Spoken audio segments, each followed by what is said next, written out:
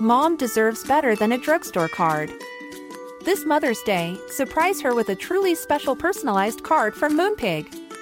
Add your favorite photos, a heartfelt message, and we'll even mail it for you the same day, all for just $5.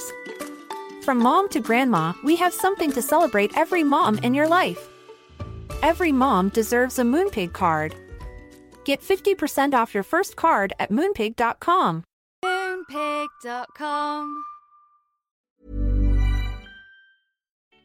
Hi everyone, it's finally here. We're back with the And Just Like That episodes we know you've been waiting for. And because we're just so tapped into the zeitgeist, we're bringing them to you a full 3 months after the show aired. Dolly and I have recorded 3 episodes that will be spread across April, and then the normal Sentimental Garbage season will resume in May.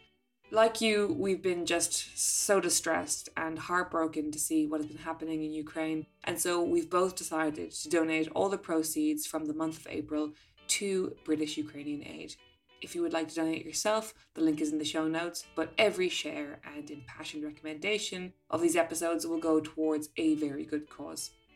Okay, that's all from me. Enjoy the show.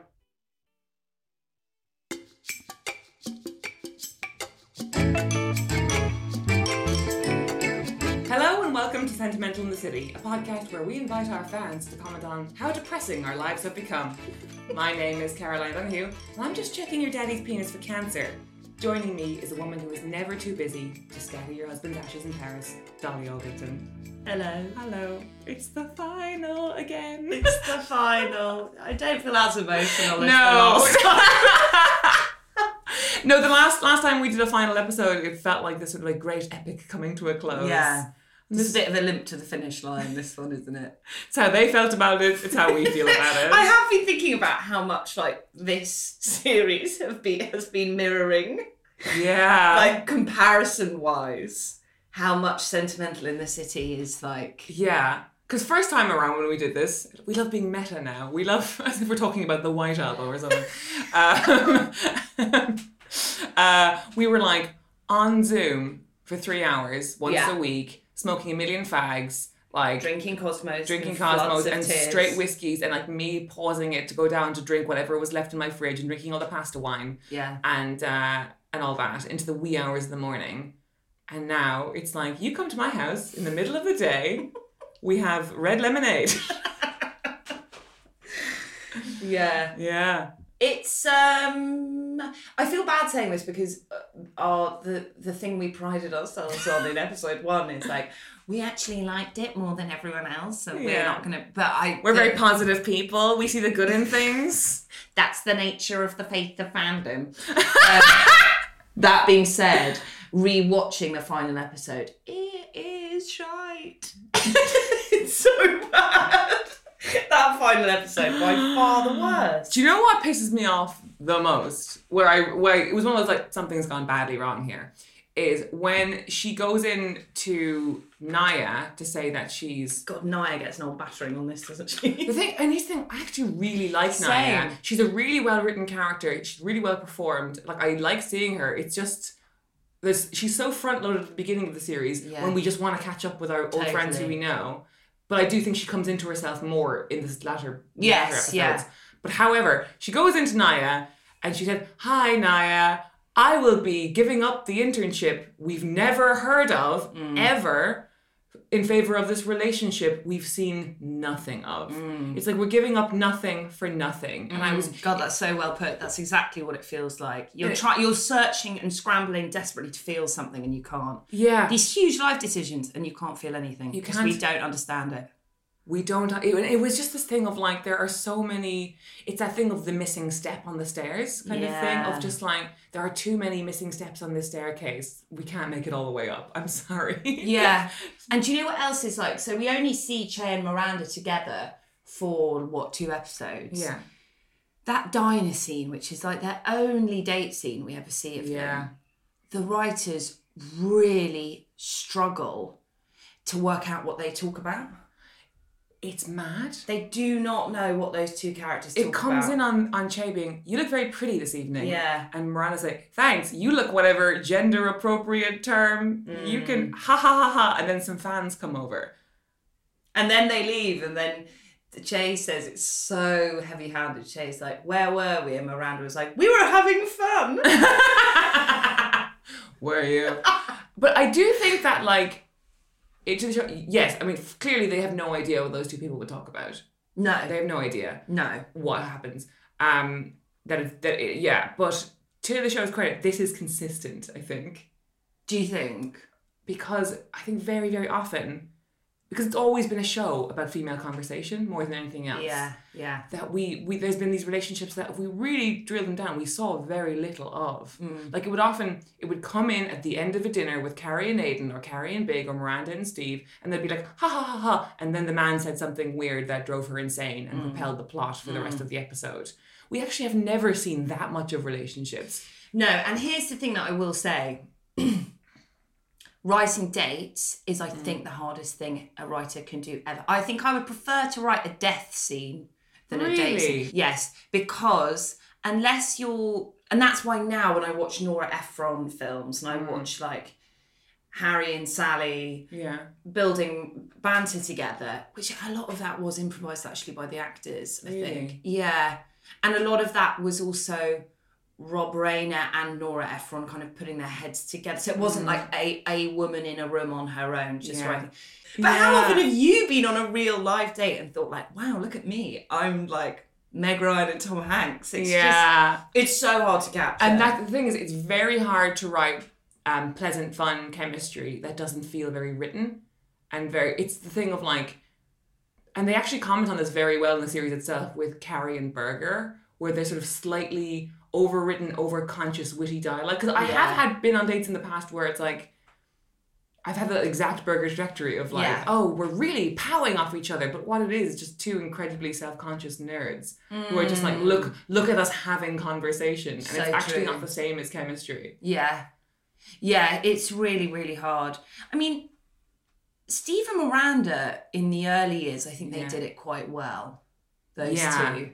But it's why those moments are so precious to the fandom. Like, I think, I remember when the sort of Twitter furore about Miranda leaving Steve, which we're going to deal with in these episodes, people were constantly posting the same screen grab, which was them in the pub on that autumn day. It's everyone's favourite scene because it's like one of two scenes in the entire fucking franchise, all the hours of these two together, where they're just pleasantly enjoying each other. Hanging out. Yeah. It's rare. It's always been rare in this show, but that doesn't excuse how fucking shit that scene is. It's so bad, that date scene. But it's, because I felt like it was going to end in disaster with Che.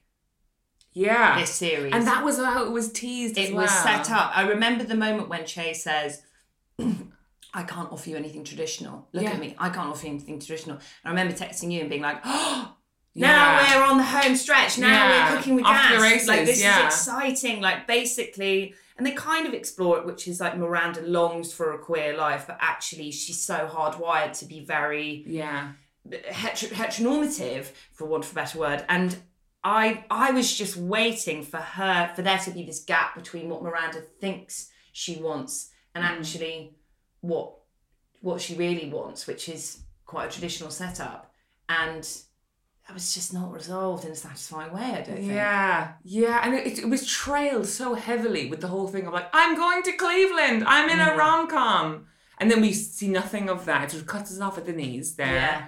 Which is, it feels like blue balling your audience, really, doesn't it? Definitely, yeah. And then it's this thing of like, I can't give you anything traditional, as you say. It's like all these hints and this, even that scene that we just mentioned where the fans come over and it's like, Che's had sex with everybody, and how does Miranda feel about it? And Miranda referring to herself as the girlfriend, and Che making a face and stuff. And then the climax of all of that is the city cookie scene. Yeah. Oh my God, I've just realised there must be some sort of parallel with Robert there. Oh, What's the parallel there? That she's... Maybe this is when we're just overanalyzing. The Robert... Yeah, because she brings the cookies... I was craving me some Che. God. That rolled off the tongue too smoothly. I was craving me some That's Che. really lodged. It's lodged in the subconscious. Do you know what? I think the reason it lodged is because it's something I might have said at like 20, I know, 24, 25 of just like popping up at a boy's house kind of thing. It is very recognisable. I was craving mise en che. I think I still might do that now. I think. It's horrible to hear it coming out of her Yeah. mouth because it's very, very triggering. Yeah. Yeah, where were we? Craving mise en che has the cookies in a box. Yeah. It's like, oh, Robert was coming on too strong with you. Yeah, maybe. With the cookies. And Yeah. then the cookie. Cookie time. Maybe we'll park that branch of the You know what? dissertation for another time. Just leave that for you to have a good old chew over. Do you know what? We've shot right past the manifesto. Do we even need to bother? Let's do the manifesto. Old time's sake. For old time's sake. We are not here to relentlessly slag off the show because patchy Sex and the City is better than no Sex and the City. As with the original podcast, we're going to be looking back on the series as a whole piece of work and so may not discuss every plot point, fan reaction or news headline that emerged while the show was airing. We're going to talk about the elements of the series that most interested us rather than going through it with a fine-tooth comb. And finally, we are not here to take the piss out of actors for being over 50. We may not have loved And Just Like That the most, but We certainly tried the most. still tickles me. I know, it's the funniest thing we've ever come up with, I think. Should we go through reluctantly episode by episode, do you think? Do you know what? We tried that last time and all we do is dart around. Okay. So I'm going to just like name the big points Yeah. of what happens in the sort of last 3 episodes. Yeah. And we've already just talked about a lot of it. And it's funny because it made me realise that Miranda is the main character of the season. Oh, yeah. I would agree with that, yeah. All the big drama rests on and is driven by Miranda. Things happen to Carrie, like her husband fucking dies. But someone becoming a widow isn't a driving plot, right? It's just a bad thing that happens to them. It's a character thing. It's definitely not plot. Yeah. It's not. It's certainly not plot. Certainly not plot. Yeah. But like everything, like Miranda's the actor of this season. It's like, it's her show, really. Yes, and then she does the big... I'd say, you know your thing about the unresolved internship that no one cares about? Yeah. My version of that is how they resolve the Miranda going to LA story. Yeah. It's so bizarre that last episode is such a whistle-stop tour of resolving every single character's journey in a way that I found like excruciatingly unsatisfying. I felt like Naya's roundup was better than the main character's roundup. That sort of very melancholy scene where she sort of sits back in her chair and she like says that she's separating from her husband because of their infidelity. I It's thought good that it was speech. really moved. Yeah. Like, And it's lovely, actually. There's a lovely resolution between the two of them, between Miranda and Naya, about their friendship. You feel like they're going to be friends, like they're proper kindred spirits. No, the thing that I just was like, this literally feels like the writer has realised they've got 1.5 pages left. Yeah. When Miranda goes out to Charlotte and says, I'm not coming to Paris, I'm moving to LA. No, she says, I'm not coming to Paris. And Charlotte says, why? And she says, I'm in love. I'm moving to LA.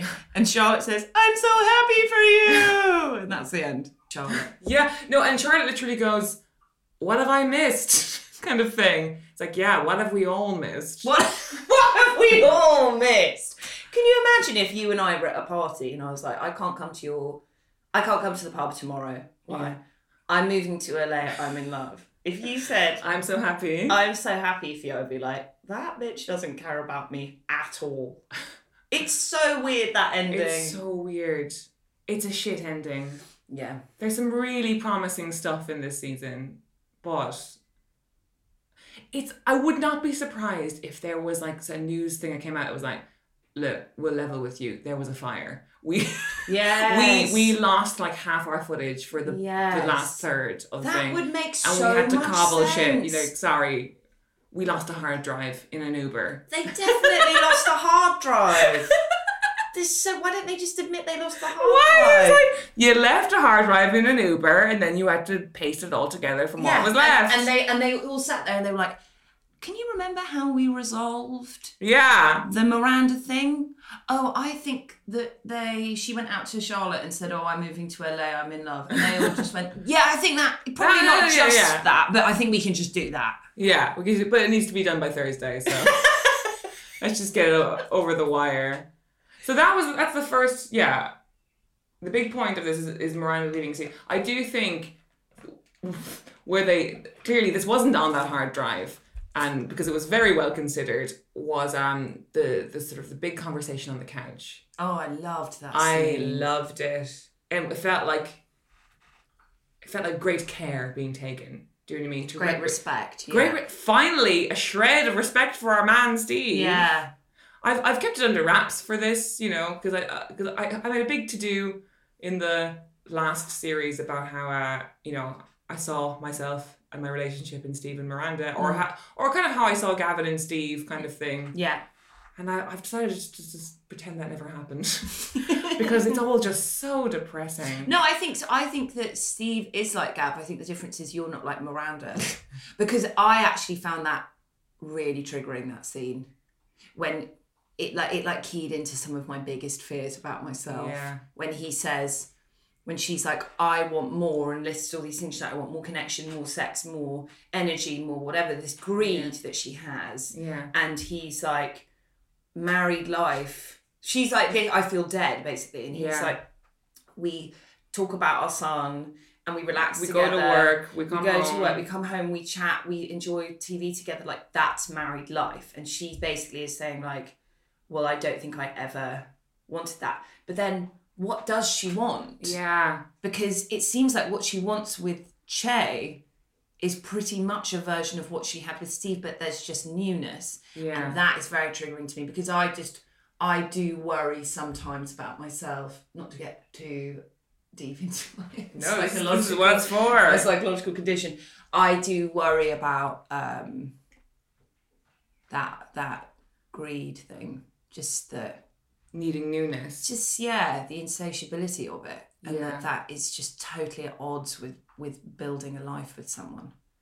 And you have to accept a level of mundanity. Like you cannot circumvent that in life if that's what you want. Or you just live a totally different life where you don't have a partner and you don't have a family and you don't have a home and you don't have... I mean, you can have a home and a family if you don't have a guy. No, I mean... why I brought that up as if like... No, what I mean you need to hear that from me. No, what I mean is... If you want, you can't be nomadic endlessly and be a parent and a partner and have a home base, like somewhere you live and you create a community. Those things, like you can't, neither is right or wrong, but they cannot successfully exist in tandem. Really, I don't think. Yeah. And that is something I think about a lot. No, and I don't blame you either. And like, we've like, obviously you're coming to this scene as somebody who's been single for a long time. Yeah. I'm coming to the scene as somebody who's been in a relationship for a long time. And let me tell you, I was so, this is definitely a TMI for the podcast. I was so fucking glad that when I was watching Sex and the City, or when I was watching Just Like That, me and Gavin just happened to be in a good patch for sex. We were a really horny patch. Oh, I love that for you. I know, me too. I love that for me. But like, again, been with the guy 8 years, there's patches, there's good patches, there's dry patches, whatever, it's normal. And I was like, oh God, I'm very grateful, because I think I would read too much into this otherwise. And like, I think it's a paranoia for everyone, right? I don't even know if I have that much to say about it, really. Except that I am such a homebod kind of thing, in that I do just sort of love sort of bedding down or whatever. And people have spoken to me for a long time, because I've been in relationships all through my 20s. I met Gavin when I was 24. I had just come out of a relationship through that. And I have definitely gotten, I wouldn't say judgment, but definitely a sort of like, well, she never really had her 20s kind of thing. Yeah. You never really, that question mark kind of thing. And to that I would say that, and this is a bit cheesy and corny and maybe I'll cut it out, but when I think of the person I was when I was 24, I definitely had friends, but I was quite a frightened person in that I would never really go to a party unless I knew everyone, 90% of the guests there. Yeah. I wouldn't go to gigs very much really, because I almost like didn't know what to do with myself unless I was totally comfortable. And then I met Gav, and he's just sort of the opposite of that. And he's just somebody who's just kind of up for everything and anything. And I was finally with somebody who was like, would push me into uncomfortable situations. And then I would suddenly found that I was like flourishing and thriving in them. Yeah.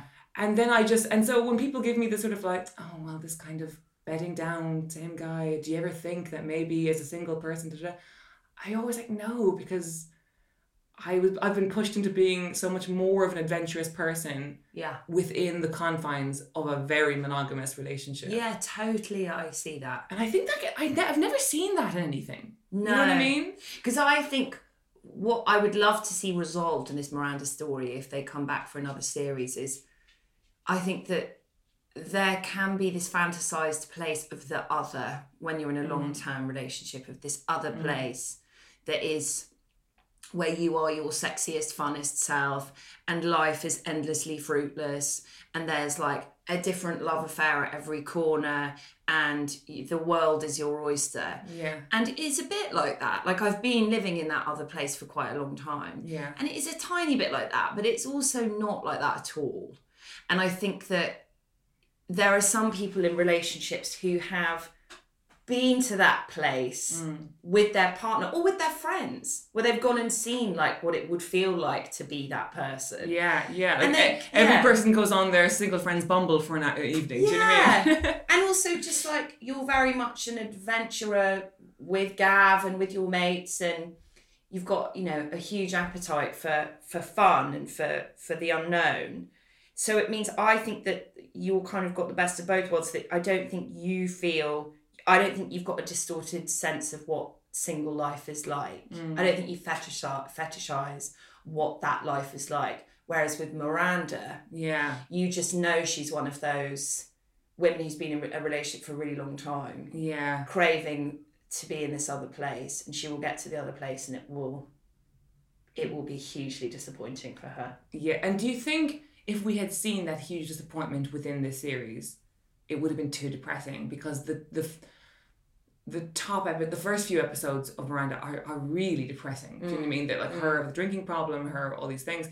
And do you think they just wanted to end on a high note for Miranda, and then we'll deal with the drama in season 2, if there is season 2? It hasn't been confirmed. Maybe. I think what would have been great is for her to have realised that what she was craving was to not be with someone like Che, but to be on her own. Like that speech she makes about wishing she was the judge, and I think the thing is with Miranda is maybe it was always so difficult for her to commit. It was she was so bent out of shape doing it, that maybe she was meant to be someone who was single her whole life, and she should have had a child on her own, maybe, or she should have, like, maybe that was her story, that she felt because she was growing, at the time she grew up, like that would have been a failure or something, and she felt like she had to default to something more traditional. But maybe really Miranda's destiny is just to be blazing through life on her own.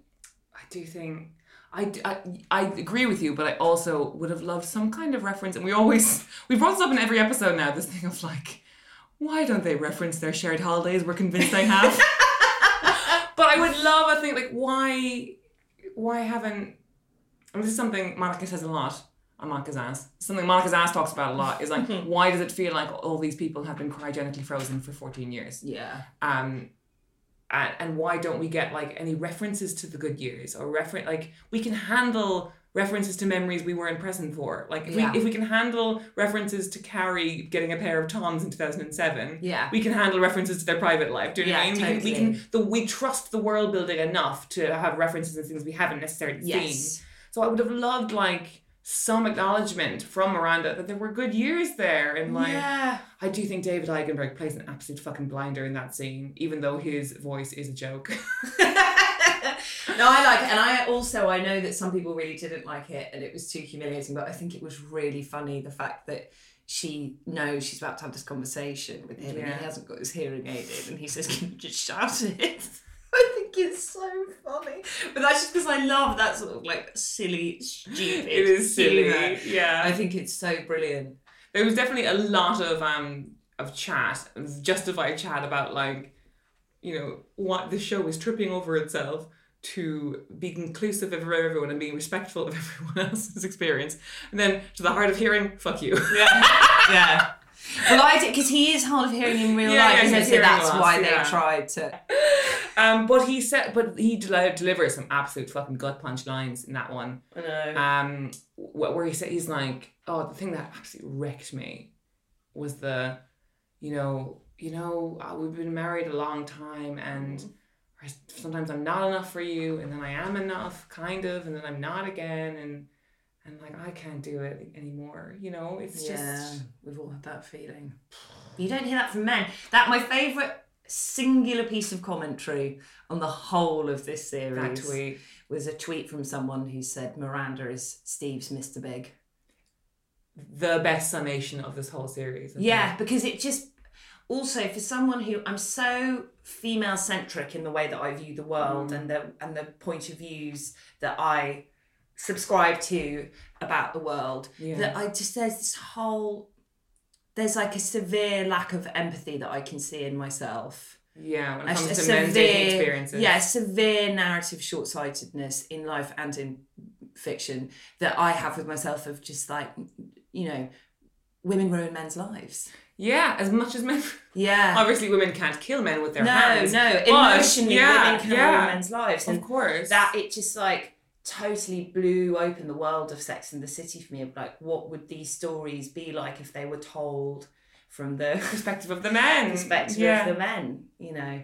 Yeah. What's it like for Steve to feel like Carrie felt with Big, from what I can see for most of their relationship, of like trying to prove to her that he is worthy of her love and time. I've been the woman that does that. It's awful. It's so tiring. And I always wonder, like, I often look back on, I said this, I think, in the last series, like, I sometimes look back on those men that I felt so sad, like so unworthy of their love, and I felt like I was fighting so hard for their attention. And I do think, like, what would life have been like if they actually chose me in the end? I think fucking horrific. Yeah. Because you never let go of that insecurity. The act never ends. Yeah. No.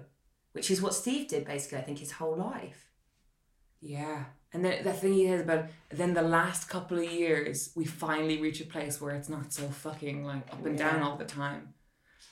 And like, it's so tragic when you have like these two people in a relationship. It's tragic whenever it happens, and like, post-COVID, I've had like quite a few friends break up. Yeah. I think that it's been a real reckoning for the human heart. COVID. Yeah. And all of them have had this sort of, this horrible moment of just like, we were in two different relationships kind of thing. What I thought was sort of like pleasant and fun and homey and safe was actually like a nightmare for you, you know, and like was a cloistered and felt strangling, you know.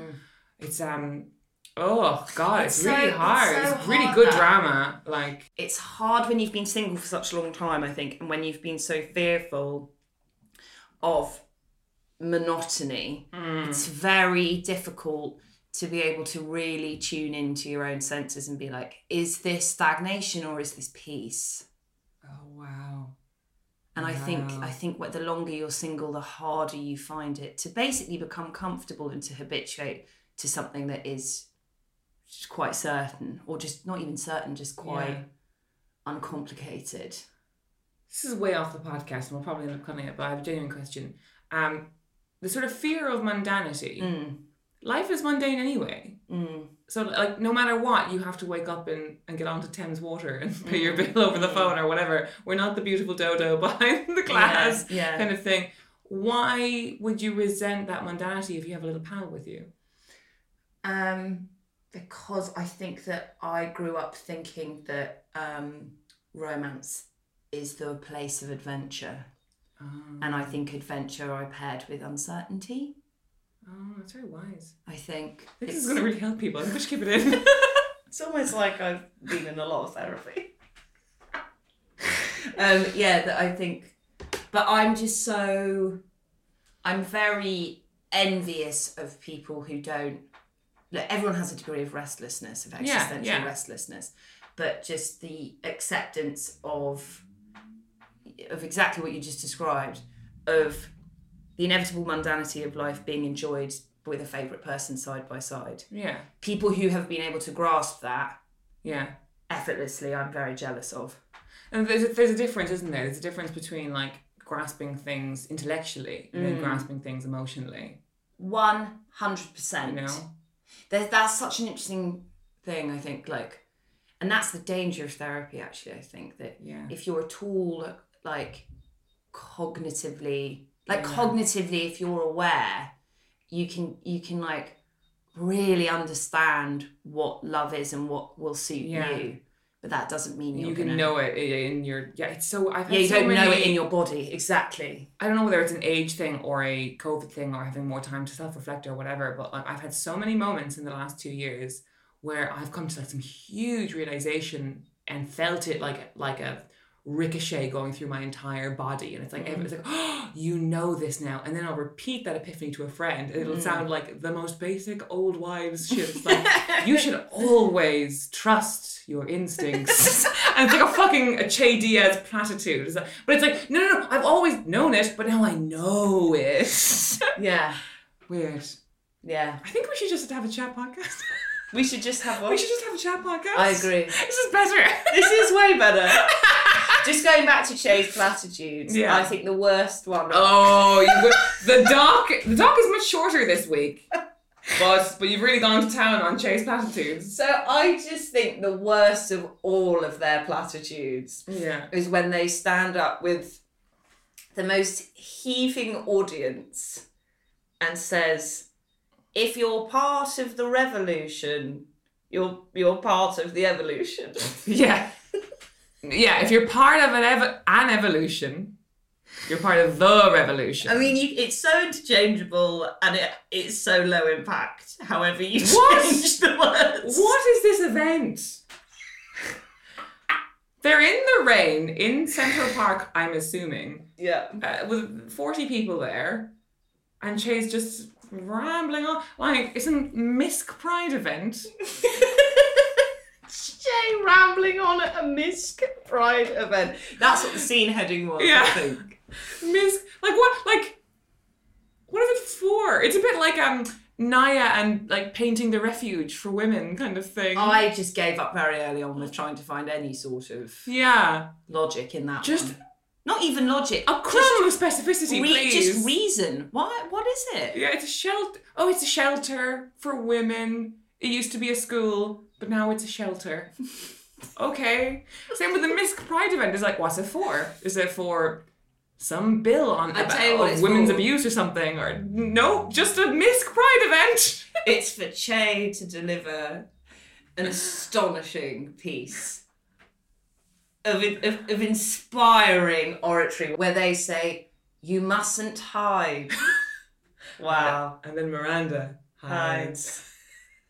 So I have a theory which I've tentatively floated on this podcast before, that I think the script assistant wrote. Carla, we've talked about her. I think Carla, she's 23. Carla, who's made up, by the way. Don't go looking for her in the credits. We made her up. There's a 23-year-old script assistant, sorry. Yeah, a job you've done.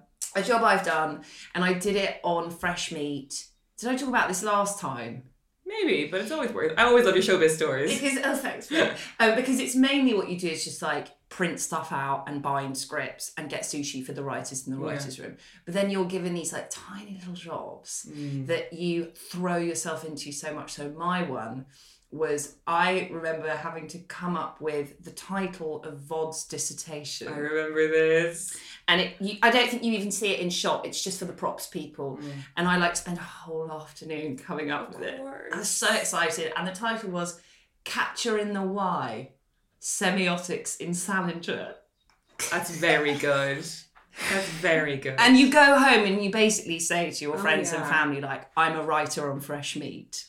Oh my God. Do you want to know an even more embarrassing version of that? Tell me. Trying to be a writer.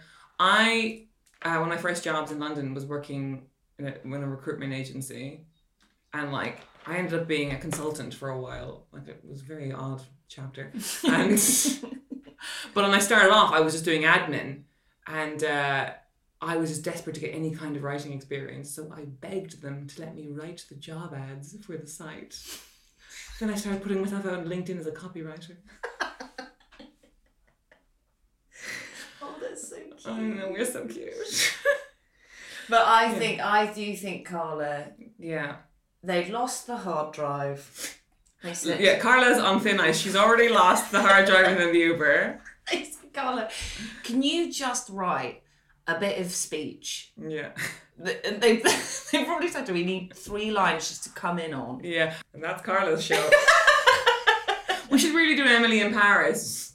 It's so Emily in Paris about the script assistant. Oh, from just like that.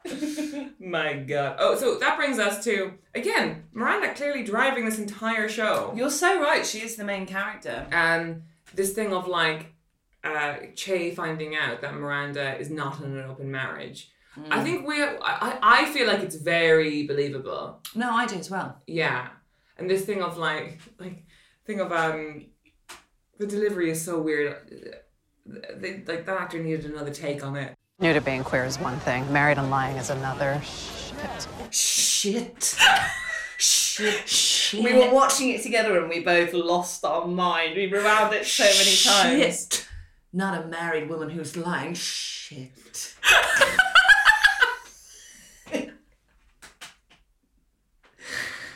That was shit. Not as bad as Robot Charlotte. But it's so weird. Weird. It's like a very much like an act. Like all the other takes were fine. And what happened during this take was that Sarah Ramirez, just like someone they knew that they had offended at a party, had walked by behind the camera, and they're like, "Oh shit, shit." It's so bad. Despite the strange delivery, shit. It's very like when you see someone whose email you haven't responded to. Shit. Shit. Other than that, I do think it's believable that they would have a real obsession with the idea of ethical non-monogamy. Yeah. And these very specific rules of. But that is so Che's world. Not That's exactly. like and like, you know, we both know people in comedy and that kind of stuff. It's not even just a queer thing, it's a people in comedy thing. Yeah. Do you know what I mean? Yeah. I've rarely met a stand-up comedian who doesn't have like very specific rules about their relationship or whatever. It's like people who are on the road a lot generally tend to have these kinds of arrangements with people and move in circles where they have like open relationships or polyamory or whatever. And that counts double if you're queer, you know what I mean? Like, queer people are very good at finding non-traditional relationships that work. So I actually really do believe Che when they're like, what kind of thing? You're cheating? Yeah, you know? they just assumed. Yeah. And then it also really works that Miranda probably would be like quite foreign to the concept of what. Yeah. Like that wouldn't feel normal for someone like Miranda, I think. Someone of her generation who has been ostensibly straight her whole life. Yeah. The idea of like her kid knowing that she's in a non-monogamous, consensually non-monogamous, like that. I think that wouldn't even like, crossed her mind. No, would have blown her mind. Yeah. I think it's believable. I think it could have been done better though. Shit. Yeah, like but like I kind of almost wish that conversation had the level of like writerly attention and whatever staging as the Miranda and Steve on the couch scene. Do you know what I mean? Yeah. It felt very dashed off. You know, and I also felt doubly bad for you were getting deep into Carla's backstory.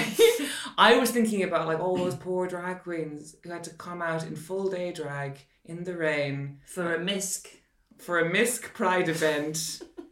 And they definitely had like I'm going to be in and just like that, I'm going to have all the screen time, and then it was just cut down to nothing. Yeah. That's who I feel bad for. Just to round off Miranda's whole trajectory, because we've talked about her a lot now, I think we should park her and go back to other people. I find it so fucking weird where like they all go to dinner, the girls, and at the top of the scene, Miranda says, I'm going to ask Steve for a divorce tonight. And Carrie and Charlotte are like, wow. And Miranda goes, Charlotte, do you have any judgment? And Charlotte says, no, I don't even know how to, talk to my daughter about sex. And then they move on.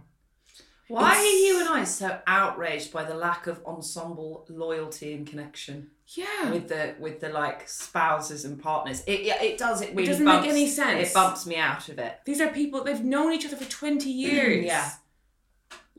And they're really surprised that Steve and Miranda have problems. So it's not like they're like, oh well, this was inevitable. Yeah.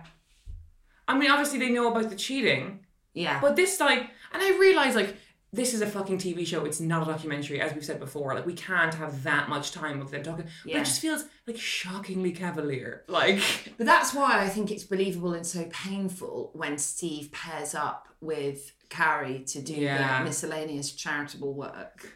And they're painting a miscellaneous charitable building. Yeah. And he kind of corners her and says, what did you know? And tries really to get good. information. And Carrie's so uncomfortable. Yeah. Really painful, that scene. I really liked their scene together. Same. And I thought it was really well done.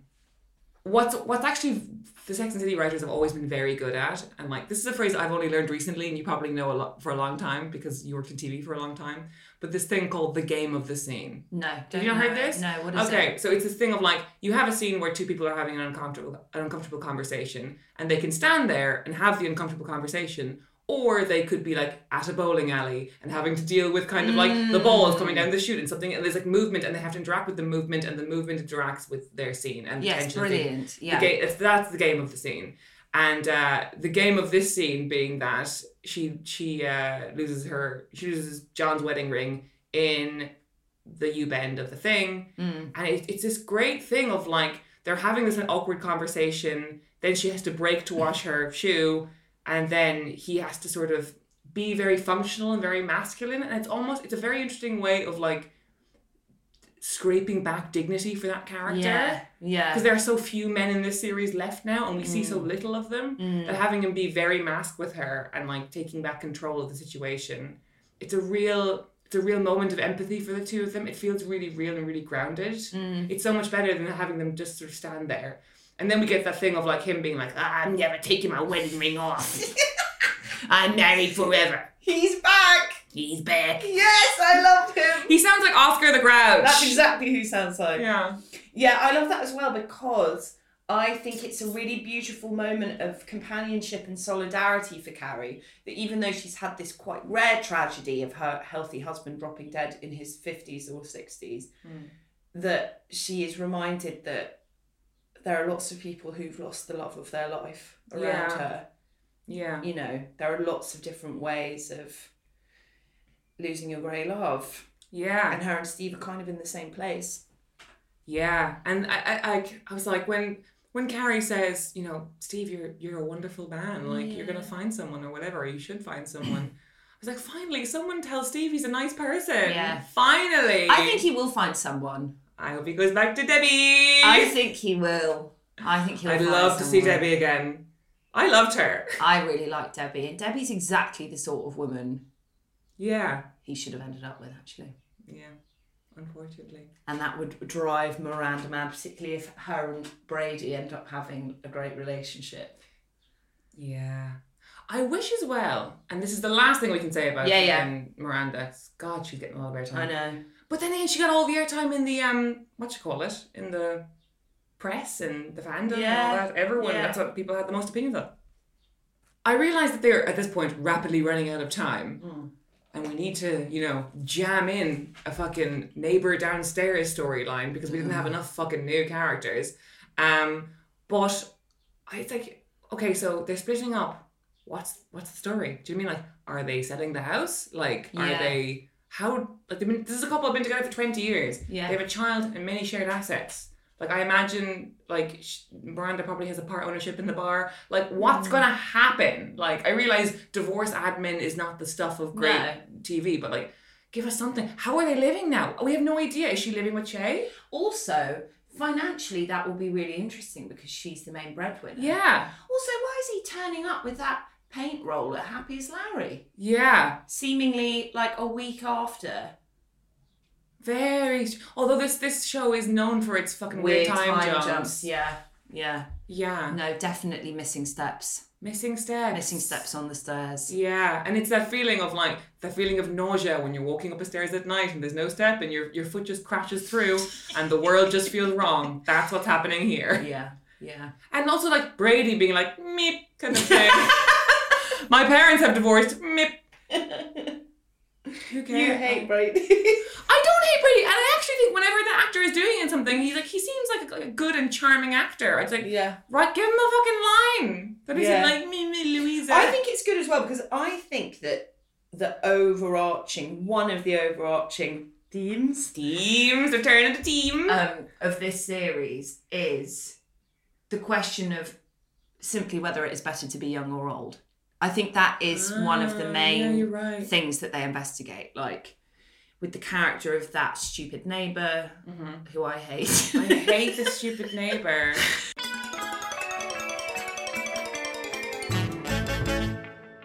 Anyway, yeah, with the neighbour and with Lily, with the period stuff, and with Rock, with their identity story, and with Brady, with his like incessant horniness. There is something interesting that I think happens with people, with the cycle of life. If most people have kids in their 30s, I know they don't generally, but this is the group of like urbanites we're looking at that they have kids in their 30s. By the time that the parents are in this like second Saturn return, like big change in life in their mid-50s is normally the exact point where their children are in their first flush of life and hormones and working out who they are. Mother's Day is around the corner. Find the perfect gift for the mom in your life with a stunning piece of jewelry from Blue Nile. From timeless pearls to dazzling gemstones, Blue Nile has something she'll adore. Need it fast? Most items can ship overnight. Plus, enjoy guaranteed free shipping and returns. Don't miss our special Mother's Day deals. Save big on the season's most beautiful trends. For a limited time, get up to 50% off by going to BlueNile.com. That's BlueNile.com. Mom deserves better than a drugstore card. This Mother's Day, surprise her with a truly special personalized card from Moonpig. Add your favorite photos, a heartfelt message, and we'll even mail it for you the same day, all for just $5. From mom to grandma, we have something to celebrate every mom in your life. Every mom deserves a Moonpig card. Get 50% off your first card at Moonpig.com. Moonpig.com. So it's like, I just remember when I was a teenager thinking how cruel it was that at the moment I was filled with hormones and going through this big change. I know my mum was at the exit. And that's a lot of hormones in a house. And that's a lot of like identity shifting in one house. And that's strange for someone to be at the entrance and someone at the exit. And I think that I really like the use of younger characters as a way of investigating that story of like, is it better to be young or old? Do you want to be the woman full of experience and wisdom and love who's being called ma'am? Or do you want to be the girl sitting on the step smoking and laughing with her friends, or the boy who can't stop fucking his girlfriend and is completely insatiable, or whatever? And basically, like looking at what the pros and cons of all those life stages are. Yeah, and if only you did that more. Actually, at this point, I'd like to recommend a show that's like deals with all the same themes as then Just Like That, but isn't disappointing.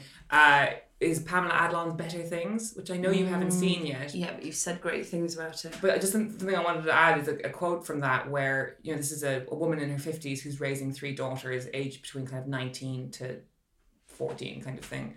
And something she says in that show, it's really stayed with me. She says, like, the world reaches this place, my world has reached this place where it wants nothing from me, but it's starting to want things from them. The idea of like the gaze shifting off her and onto her daughters and what that must feel like. Really strange. It feels like such a strange choice of synchronicity by Mother Nature that's like those periods in life collide in the same homes. Yeah. Great show, everyone should watch it. So let's move on. Finally, we've mapped every trajectory of Miranda's fucking story. The main character of And Just Like That. Let's move on to Charlotte. Very much a supporting character of And Just Like That. I feel bad about how cruel we've been to Kristen Davis so far. Yeah. And unfortunately... Oh, I think she's great in these episodes. Okay. She's a robot still. Yeah, but a funnier one. She's a funnier robot, and her stories are her coming into her own as like a Jewish mother. I really enjoy. Yes. No, you're dead right. It is much more compelling because we're getting what we actually wanted to begin with, which is like we're getting to know Lillian Rock. Do you know what I mean? Yeah. We're getting to know her children. We're getting to know how she parents, what she cares about. And like I actually did find it very moving at the very end when like Rock has the whole thing about I'm not gonna have the bar mitzvah or the day mitzvah or whatever.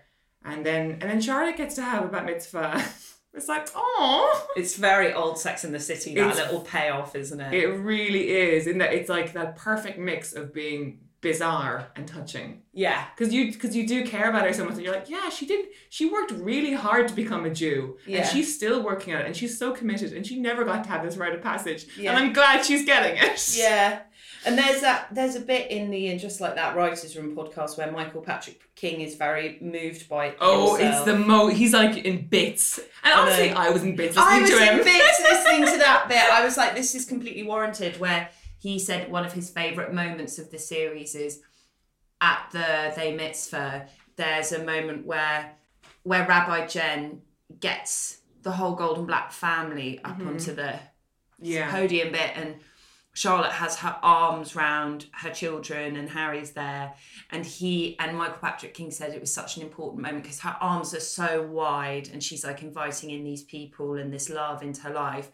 And the shot, I'm literally getting so moved now because I think it's such a beautiful trajectory for that character, that like the Charlotte we knew who had such a specific idea of the aesthetics she wanted for her life and the people she wanted in her life and the marriage she wanted, and that she ends up with this beautifully, spectacularly unconventional life. Yeah, it's so moving. It's like, oh no, we're falling in love with Charlotte again, thank God. I know. This is the thing, and this was the thing with the original series as well, is that we would be really mean on Charlotte, particularly me. I was very cruel to Charlotte, but then her storylines would move me the most. Yeah. Which is a very impressive thing to pull off. Yeah, because she just goes on the biggest journey. She does, this thing of like having this like husband who like she adores, but like is like a little old bald Jewish man, do you know what I mean? And like not what she expected when she was marrying Trey McDougal. Like her adopted daughter, her trans child, do you know what I mean? Like it's beautiful. It's so beautiful. And she looks so happy. And she is so happy. And she is so accepting and loving with every member of that family. She thinks all her dreams have come true. And they have, they're just not what she thought they'd look like. And it's very moving to me, that moment. Yeah. I know, I'm really trying to keep it together, because when he, it's like a very important life lesson. Yeah. Nestled in that image at the end, I think. It's like everyone, like myself included, like everyone needs to take heed of that, I think. Yeah, because we are just still obsessed with how things sort of look like, and these qualifications of perceived success, or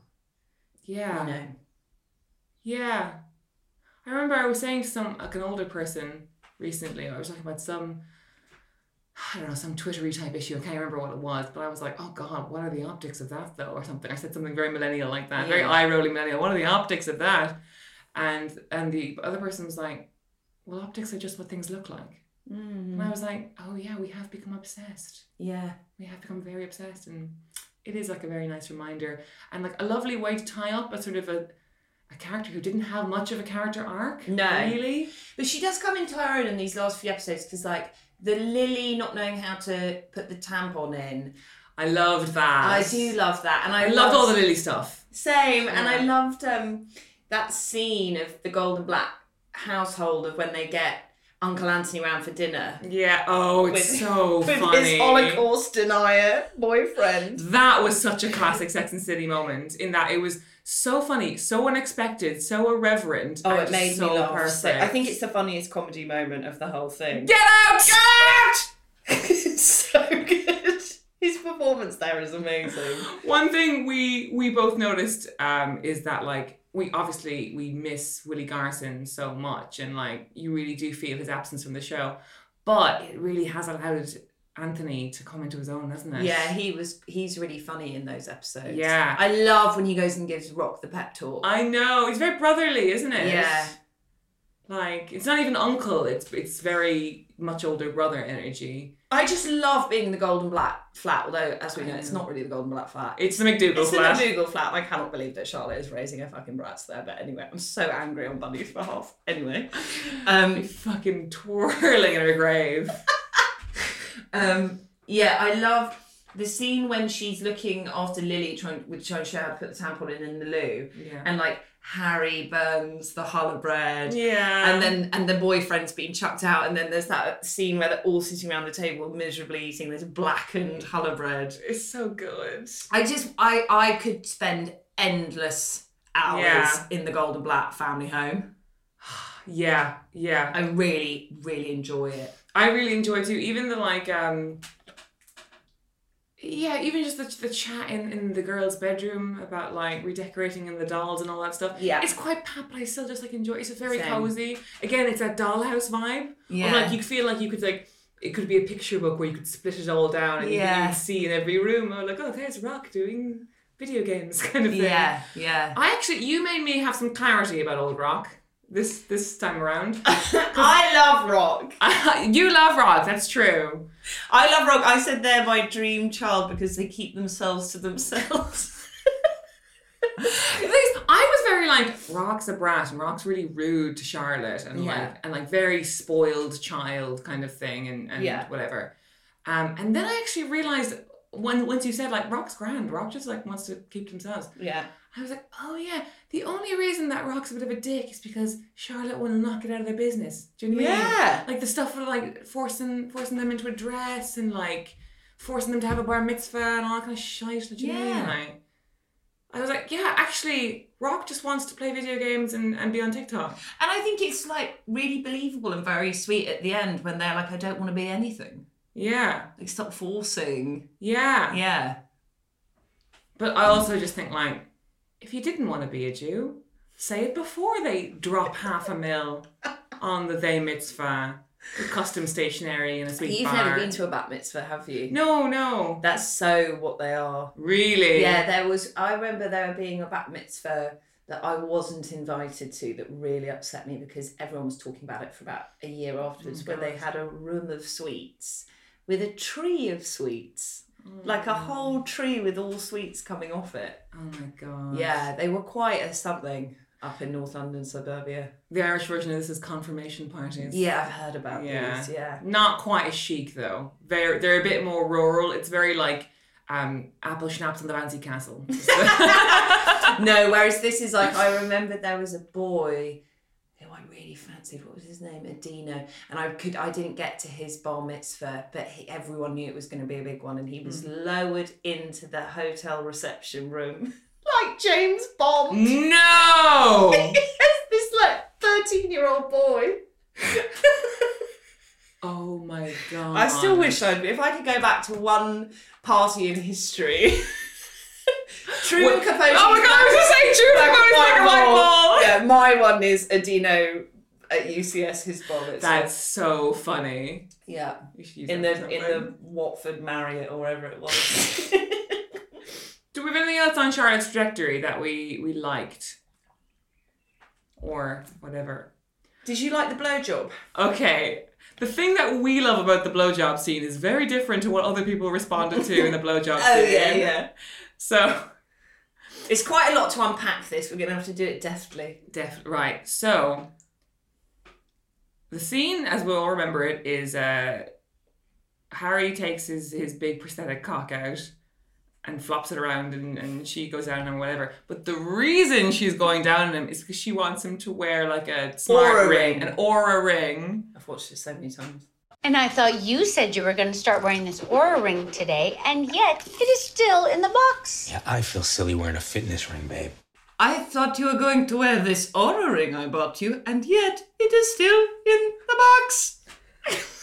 We absolutely lost our minds with that for about 2 weeks. To the point where you said you wanted to unsubscribe from the joke because every 3 minutes I was sending her a version of a voice note that said, it was still in the box. And then I resubscribed to the joke today because he showed up at my house at 11 a.m. With a woke moment. with a woke moment button. Everyone, it's a little blue button, and when you tap it, it says, "It is still in the box." I'm going to do that again, closer to the mic, just so everyone hears it. It is still in the box. You're going to get so much use out of it. Oh my god! I can't wait. I'm allowed to keep this, right? Yes. Oh, I'm just. It is still in the box. Pause it. So I had to nuts. pause the episode so many times to get the recording right. It is still in the box. Oh my god. Listeners, if you're still here, Well done. well done. Well done. Do you think we could sell that as merch? I think we could get sued. By Kristen Davis' people and the HBO Max. But the robot works for me in these few episodes. Yeah, it's funny. It's because she's not wrestling with huge themes like race. Yeah. Therefore, it doesn't feel like Get Out. It just feels like a funny robot lady trying to live her life. Yeah. Why are they? Do you think it's weird they're all so surprised that she gives him a blowjob? I find that a bit weird. Yeah. I also find it weird. Particularly when it's the moment when Miranda's saying, Yeah. I'm leaving Steve. I'm leaving Steve, your friend of 20 years who I've raised my child with, the child you are a godparent to. I am divorcing him. Tonight I will be divorcing him. He will have no wife tomorrow. You still blow Harry? It's mad. It's really mad. And I can see why they wanted to sort of like offset the drama of the moment with comedy. Yeah, but like, yeah. it's just badly judged. It's a bad mix, do you know what I mean? Yeah. And the floppy... I think they went too big with the joke penis. It was a bit stag do, wasn't it? It was a hen do, wasn't it? Yeah. I tell you why I didn't like the big floppy penis. Yeah. Is basically from what I could gauge from the writer's room, the reason they were like, oh, well, we always knew that Harry had a big dick. Yeah.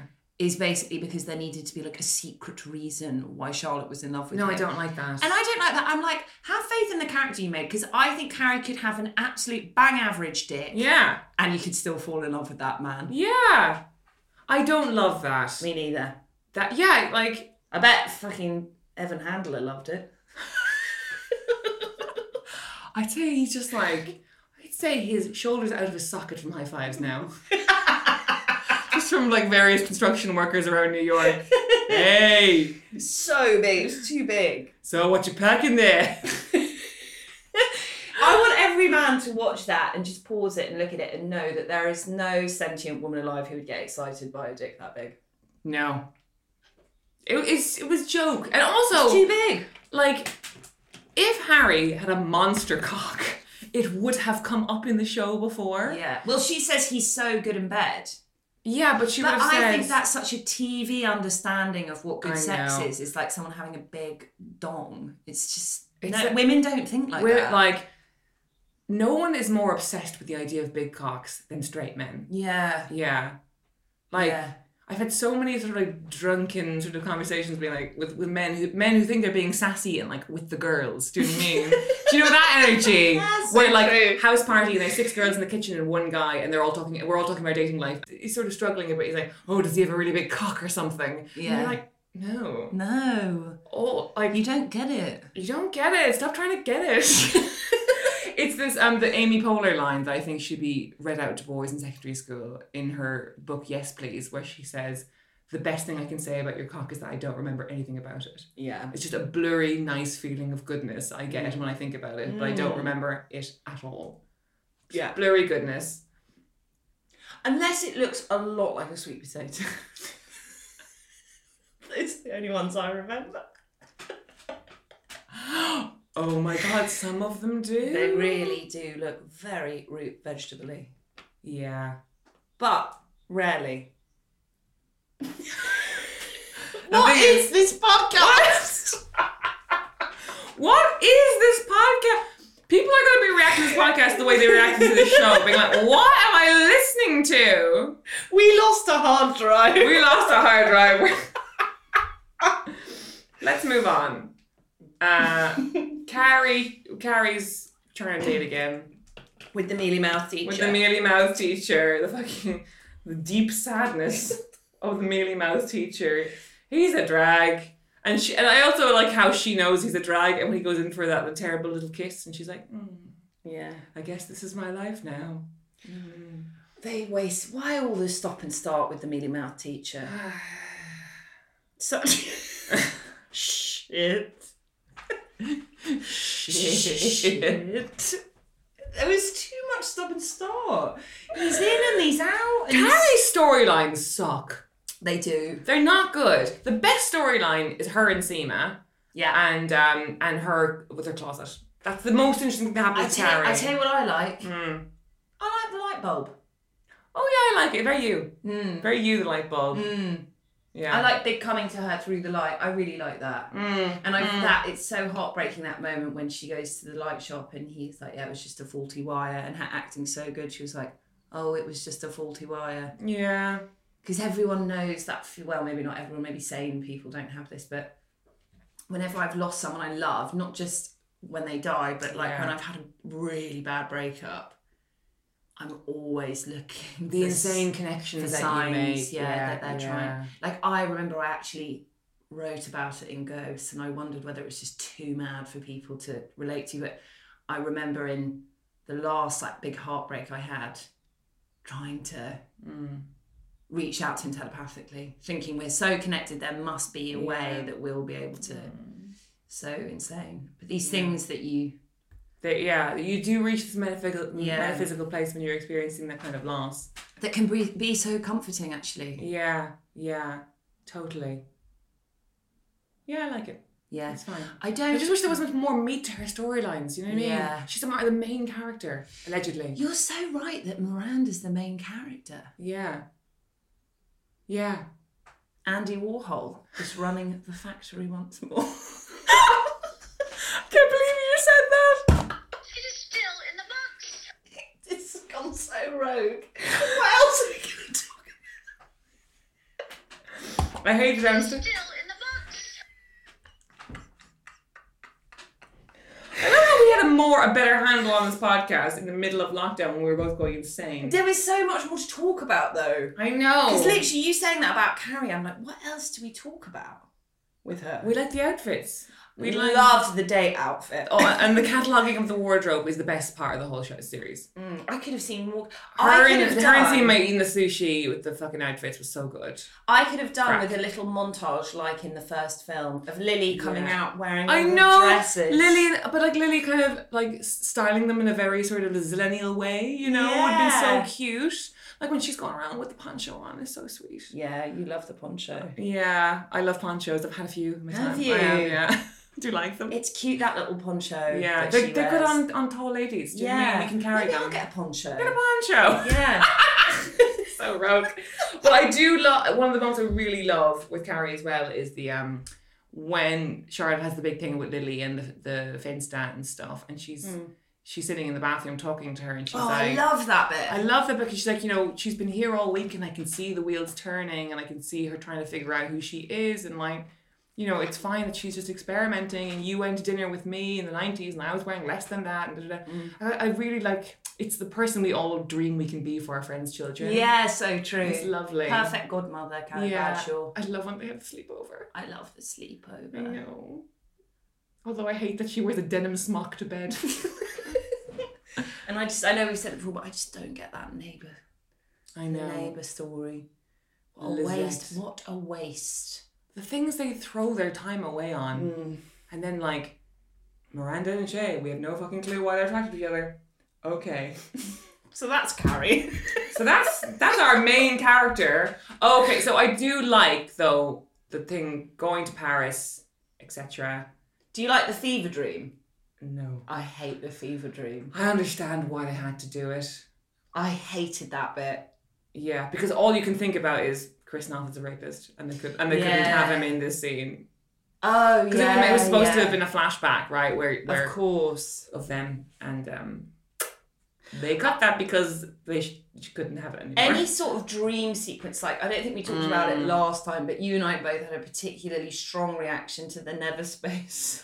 Oh, the nether space in which Che lives when Miranda isn't fucking them. Yeah. When it's like this white, glowy nether space. Very strange. That Miranda's head goes to when she's remembering them. It's just fingering not her. what the show is about. No. The show does not exist in the metaphysical. But the nether space was almost funny. Yeah, yeah. But not funny enough. It Right. should have been really cartoonish if they're going to go there. Whereas, like, Carrie having a fever dream about Paris to fucking Hello, It's Me, again, our least favourite song of all time. Like, we don't need it to understand that Paris was an important place for them. Yeah. I wish we could have gotten there with dialogue and, Yeah. you know, her being like, you know, there's such an arc with Carrie in Paris and like Carrie and Big in Paris and him leaving for Paris. Like, we could have just got there naturalistically. We didn't need this weird moment. The hard drive was lost, lads. What can we say? So, I mean, we have lots of little... I think we're done, right? I think we're done now. You guys can tell, we're bored. Yeah. Yeah. We're very bored. I would like to talk about what we think the series should have been, quickly. We've kind of planted some seeds, but here's what I have. Go on. Here's what Carrie's story should have been. Big's finances out of whack. Gloria delivers that news, right? Yeah. She has to she actually sells the flat, and that's the money she has for the rest of her life, which is probably going to be still $15 million. But like, it's still, she's kind of like, oh, it's not quite the world I thought I was going to have, and she has to downsize. That would have been such an interesting conversation with all the women. Right, and the thing is, here's what I think, because she's so prideful and her friends are so 1%y, Yeah. and maybe she has to pay off loads of legal bills for all of his stuff. Maybe she has to sell Yeah. that flat and pay loads of Yeah. legal bills or something. Like, we still get to have her have a glamorous life, but not like 0.1%. Do you know what I mean? Yeah. And then she doesn't tell the girls because they're worried enough about her as it is. She meets Seema.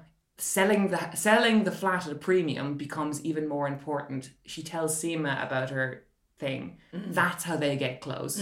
Because this sort of moment of vulnerability, rather than this thing of like, now we've had a fight and we've had a lesson and now we are best friends. Yeah.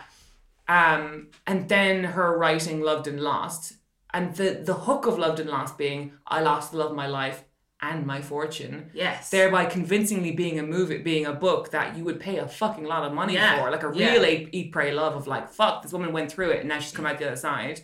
Thereby Carrie saving herself via her own resourcefulness. Yeah. Being this whole arc, which would have been fantastic. And then meanwhile having the underpinned thing of like the lad at work. Yeah, yeah. Of like, he's my work husband, now I feel weird about him because I used to flirt with him, now I'm ignoring him, now we're coming back together, now I kiss him. Okay, I've got another addendum to that. Okay. You know how she became a caricature of what being a single sexually active woman is? And she, like, there are moments that she has to face that, like when she does the learning annex, or when, like, the publisher suggests, like, the naked picture on the front of the book, or, like, when Enid is like, you're the last single girl, write about for Vogue. Yeah. She then becomes a famous widow. Yeah. And she has to, like, go and do, like, the equivalent of a fame tour. Yes, yeah. With loads of bereaved women in the audience and whatever. That's such a good season 2 arc. And then Samantha yeah. texts her and is like, this is a PR disaster. You need to like rebrand. You are more than just a widow. And she has to deal with the fact that she was the like woman everyone celebrated for being like the defensive and now she's the woman girl. everyone feels sorry for. Yeah. But that's how she has to, she had to do that to make her money. Oh, that would have been so fucking good! Yeah. Michael Patrick King, are you listening? Emperor, my emperor, come on. That would have been so fucking good. And then, although maybe it's not Samantha, maybe it's, what's his name? Ricky Martin? Yeah, I can't say it again. His name? I don't know. No one knows his name. Frederick, I think. Oh, you pulled that out of your arse. I don't know, and I'm not going to Google it because I'm not going to like give No, we them... don't want to remember. We don't care. But that, maybe that guy who's become this like close confidant and ally with her, maybe he's the one that gently is like, You're Carrie Bradshaw, you're fabulous. Yeah. Yeah, you don't need to be this person everyone feels sorry for to sell books. Yeah. And then it becomes an even more interesting question, which is, what is more important for Carrie? Like, Yeah. being in her one-bed apartment Yeah. and, you know, not living hand to mouth, obviously, but like having a simpler life like she did in her 30s, or Yeah. trying to Be Brené Brown. be Brené Brown and trying to sustain this life of wealth she had with Big that maybe she never even Wanted. Yeah. Oh, that would have been so fucking good. Yeah. And it would have put her in a place of action rather than reaction. Do you know what I mean? Yeah.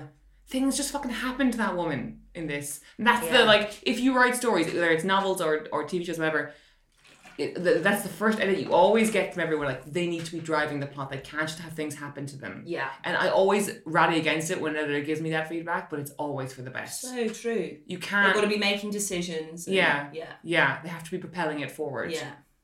I don't know why. That's just something in our brains from caveman days or something, of like how we just know how stories work, and that's just how they work. And do you know what else? Instead of the neighbour, the jewellery designer neighbour, Yeah. do you remember the woman who was obsessed with Carrie, who wanted to be her intern, the virgin in the Hamptons? She should be a really famous dating columnist now.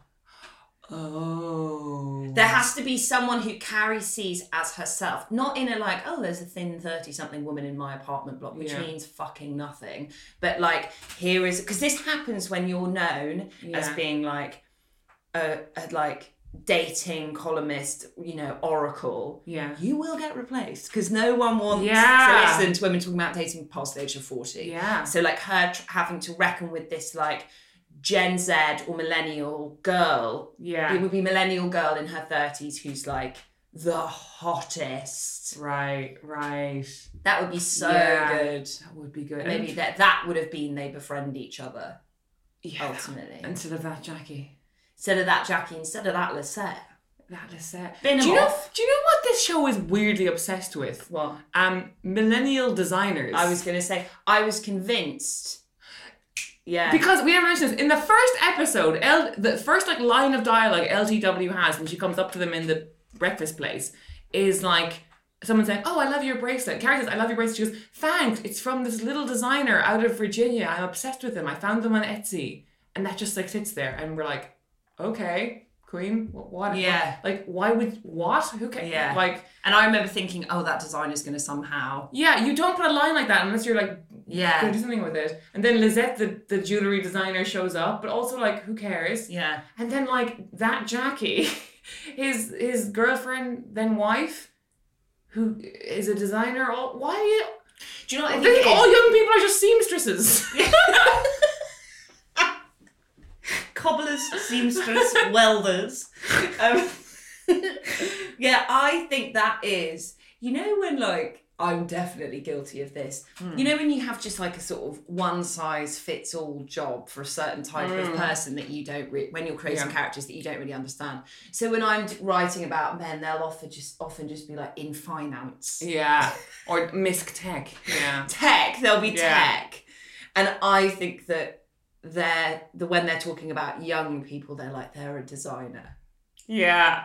Oh God, embarrassing. That Jackie.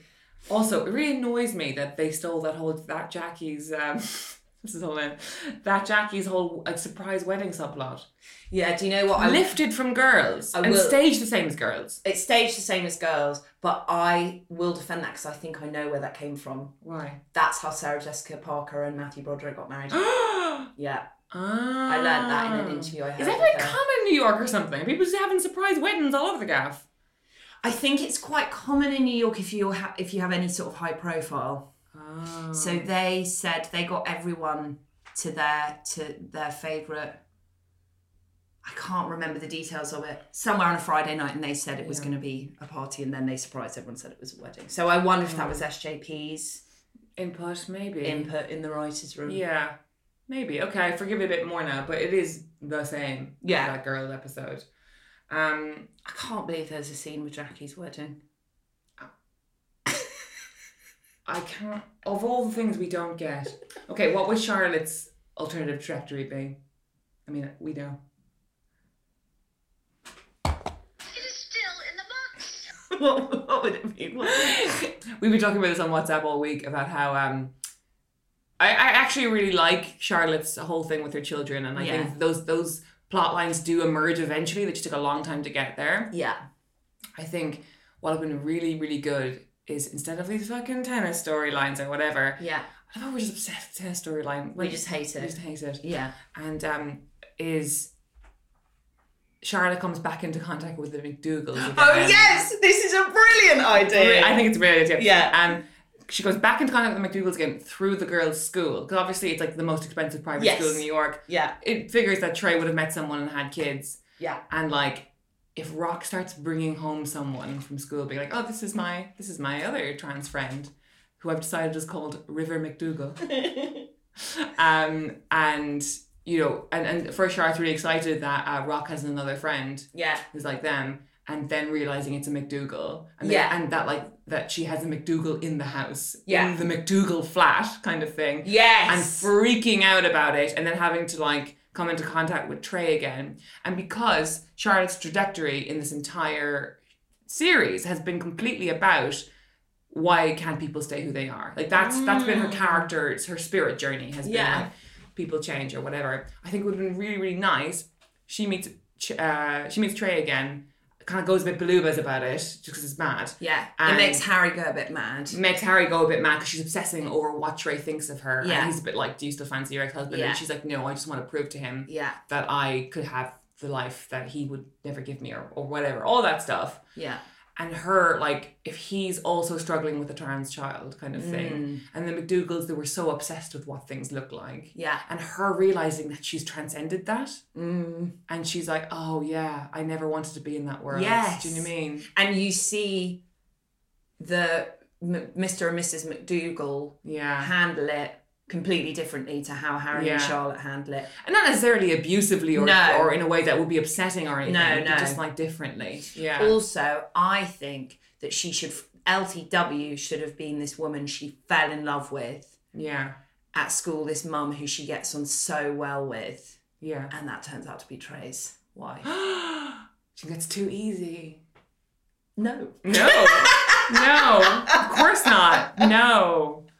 I think we both would just love there to bring a few more characters back, right? Definitely. But that's every fan's hope, right? But I want to know how Trey aged. I want to have a conversation. I want to see a conversation with Trey and Charlotte where they're like drinking some of the old McDougal clan whiskey from the McDougal distillery one day when they're like bonding over their children. And Trey says to her, like, do you know what happened in the year after you broke my heart?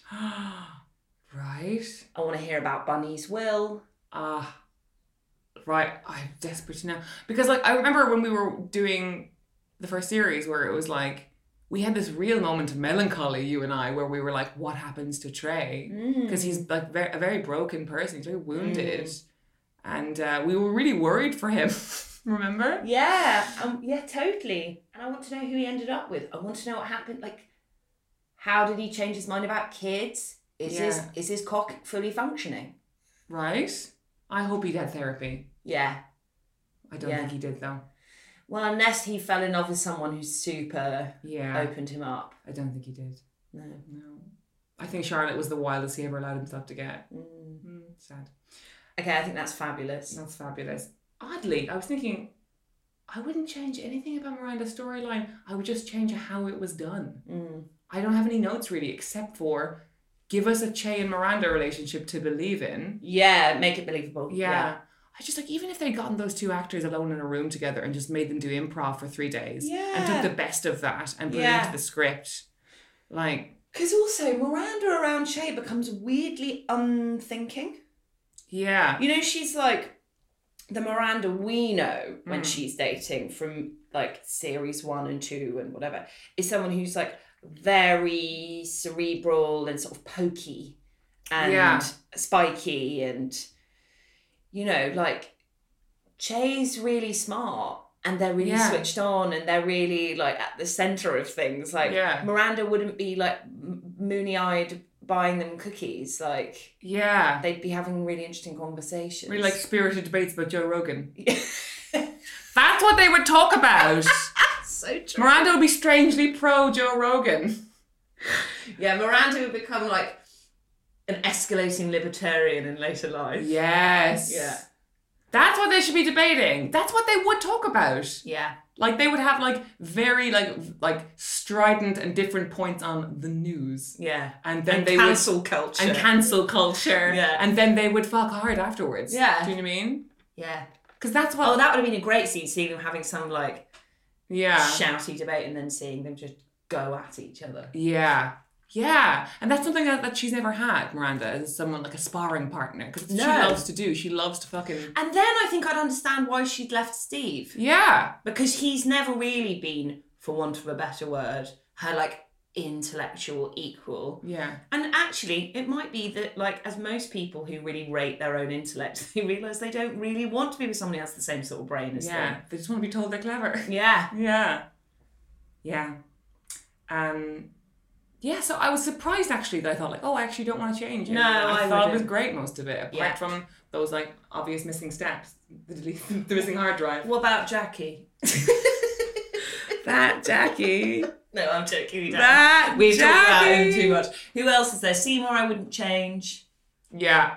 Naya, I was like, I realised, yeah, we said it already, but this thing of like, the only reason I resented those characters at the beginning was because I was seeing too much of them too soon. Yeah. And like, if the first time we spent time alone with Naya was the episode where they're painting Misk Refuge. Yeah. And that is this really brilliant moment where her and Andre are like observing LTW's kids and him being like, don't you want that? And her being like, they're fucking wealthy. Like, of course they're... I love that conversation. I like, if that was the first time we had seen her just by herself, it would have felt like, ooh, what's season 2 gonna bring, kind of thing. Because we would have had all the ground covered with our 3 girls, plus Samantha via the phone. Yeah.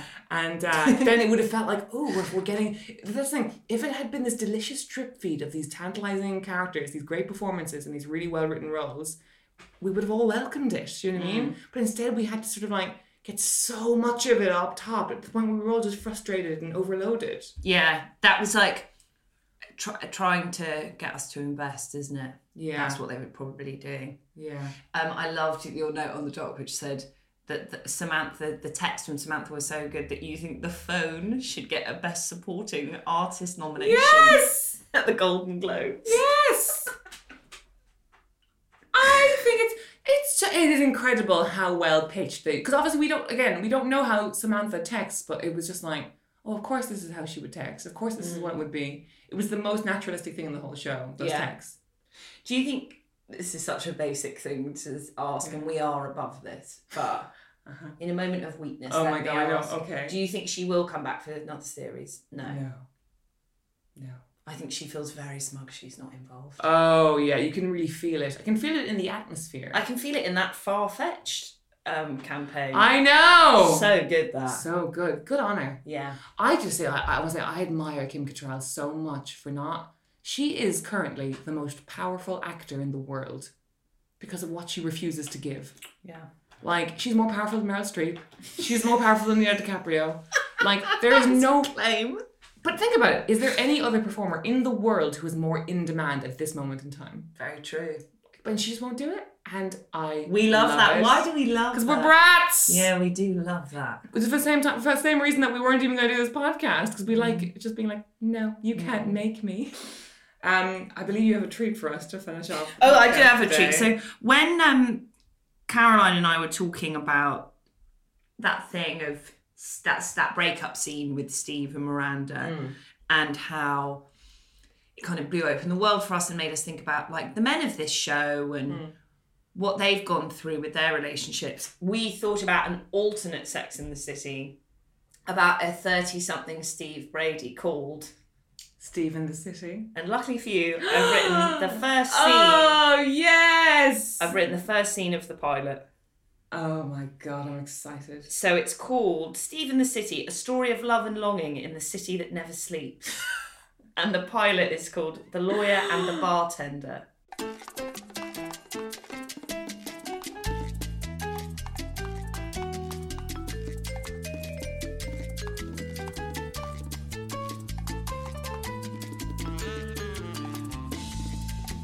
When you work in a bar in the Big Apple, sometimes thinking... Can't believe you've written this. Sometimes things can feel a little fruitless. 3 braying Wall Street traders laugh and shout drunkenly. One of them knocks over their bottle of wine. Steve wearily wipes up the spill. It's hard enough being a 32-year-old man in New York City looking for love. It's even harder when you spend all your waking hours with the worst men in Midtown. Miranda, also 32, flame-haired, fine-featured and hard-edged, enters. Hey, you, can I get a glass of Chablis?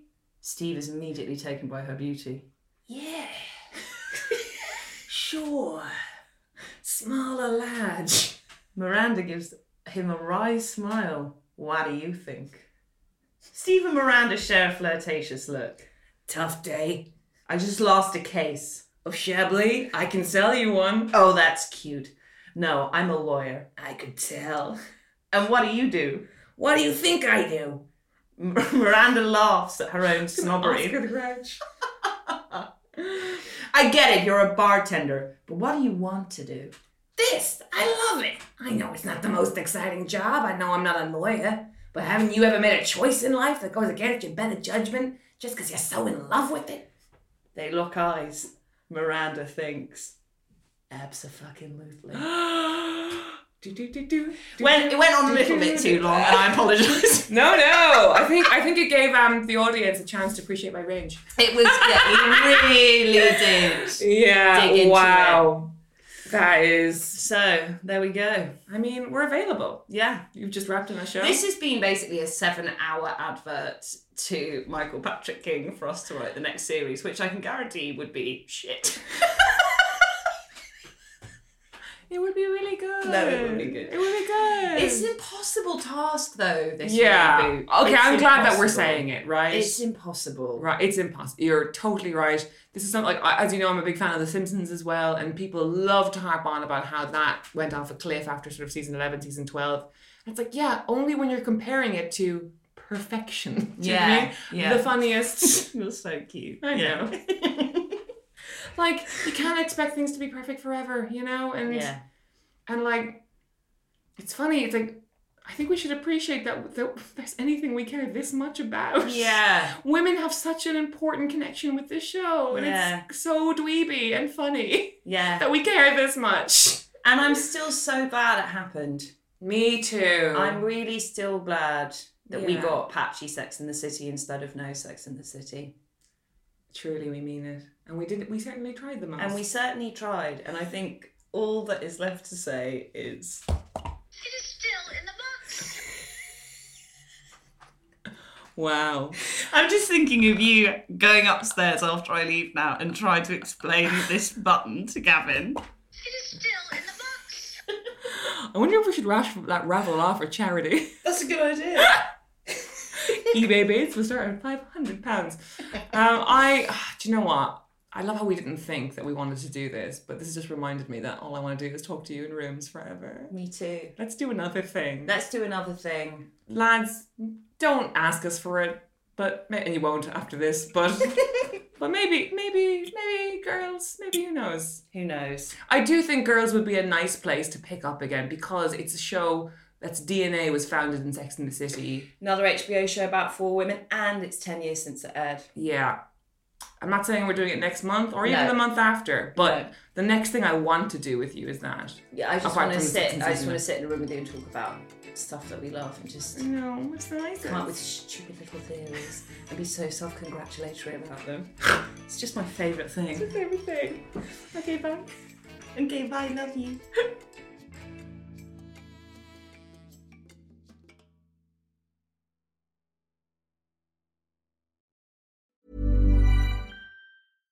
Mom deserves better than a drugstore card.